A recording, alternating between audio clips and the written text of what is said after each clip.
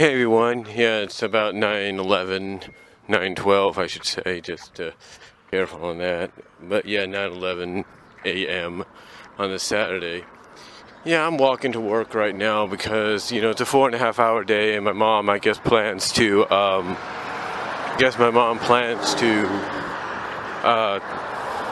sorry for all the traffic. It's kind of ironic that you do this and that's when traffic arrives. But anyway, my mom plans to come to the store and shop a little bit, so, what are you going to do? But anyway, I thought I'd kind of take this moment to talk about a subject that I talked about briefly over some of the Sonic forums and all that. And it'll probably have a similar title, maybe a little shorter, knowing YouTube standards when it comes to titles of your videos. Hold on for a sec. Like I said, the title might be shorter depending on YouTube's standards when it comes to titling your video. But I thought I'd take this moment to kind of talk about something, and I'll provide a link to the forum. You guys can check it out there, or to the topic at the message board that I put. But kidding or not, why was Ian Flynn considering making Sally Acorn, Princess Sally Acorn, gay/lesbian in this soft retcon reboot of the continuity and timeline? Hold on for a sec. Sorry about that, but like I said, kidding or not, why would Ian Flynn consider making Sally Acorn gay or lesbian in this new soft retcon reboot of the continuity of the timeline of the comic itself? I can understand, joking or not, considering it as a possibility if given the chance. Why would you, in the eyes of a lot of fans, and even myself, why would you take 20 plus years of character development in two different formats in which she's appeared? That being the comic, which has been a majority of her existence, as well as the Sonic Sat AM cartoon. Why would you take all that character development, all that character creating, all that character building and rebuilding and stuff? Why would you want to take 20 years of that and chuck it out the window to turn this character gay or lesbian? Gay/lesbian. Why would you do that? Would it be to avoid issues with Sega? Because the last I've seen, it seems Sega is letting loose a little bit on some of the mandates and determinations. So, some of the mandates and stuff. So, I wouldn't necessarily say that Sonic being with Sally is totally off the table. But the question is, why would you even consider that? And my thought is, going back to his first Bumblecast episode that he did, which is his podcast, I think the reason being is because he realizes fans are somewhat used to seeing Sally in a relationship of some kind in the book. They're used to it. But they're primarily used to seeing Sally with Sonic. And unfortunately, they can't see Sally with Sonic due to the fact of the mandates. And the mandates prohibiting Sonic from being with anybody romantically, or any of the game characters being with somebody romantically.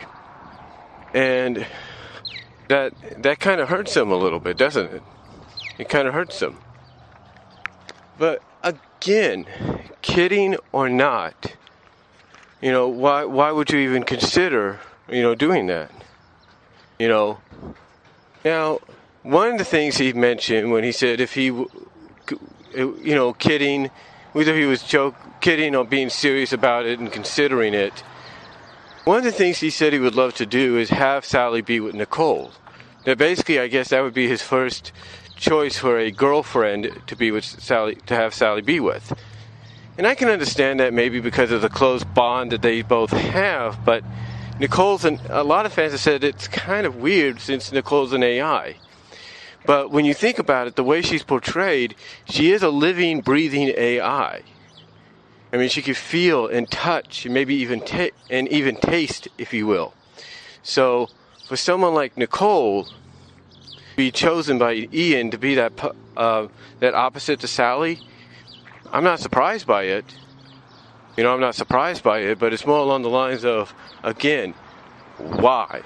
Why would you consider it? Now, hold on.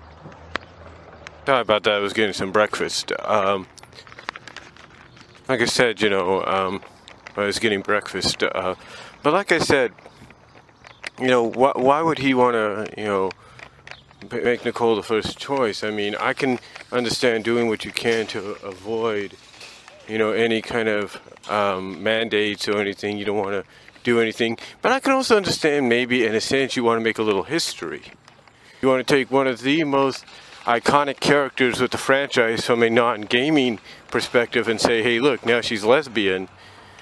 And maybe, as some people intend with Frozen 2, or hope to intend with Frozen 2, it allows the younger readers, the younger audience to kind of accept that. But here's the problem, though. Here's the problem. It's got to be Sega's call. It can't be Archie's and it can't be Ian's. Even Stanley, even Evan Stanley, she created gold, if you will, in the recent silver arc in Sonic Universe, and tried to acknowledge, yeah, Gold's bisexual, but the thing is, you could say Gold is, but doesn't mean she is. So, and you know, again, what would the reason be to make Sally lesbian and gay? And like I asked this morning, how would you approach it? How would you approach this change? How would you acknowledge it or hint it? You know, what comic would you start hinting or start approaching it in? You know, acknowledging it in? You know, what story arc, with issues? You know, stuff like that.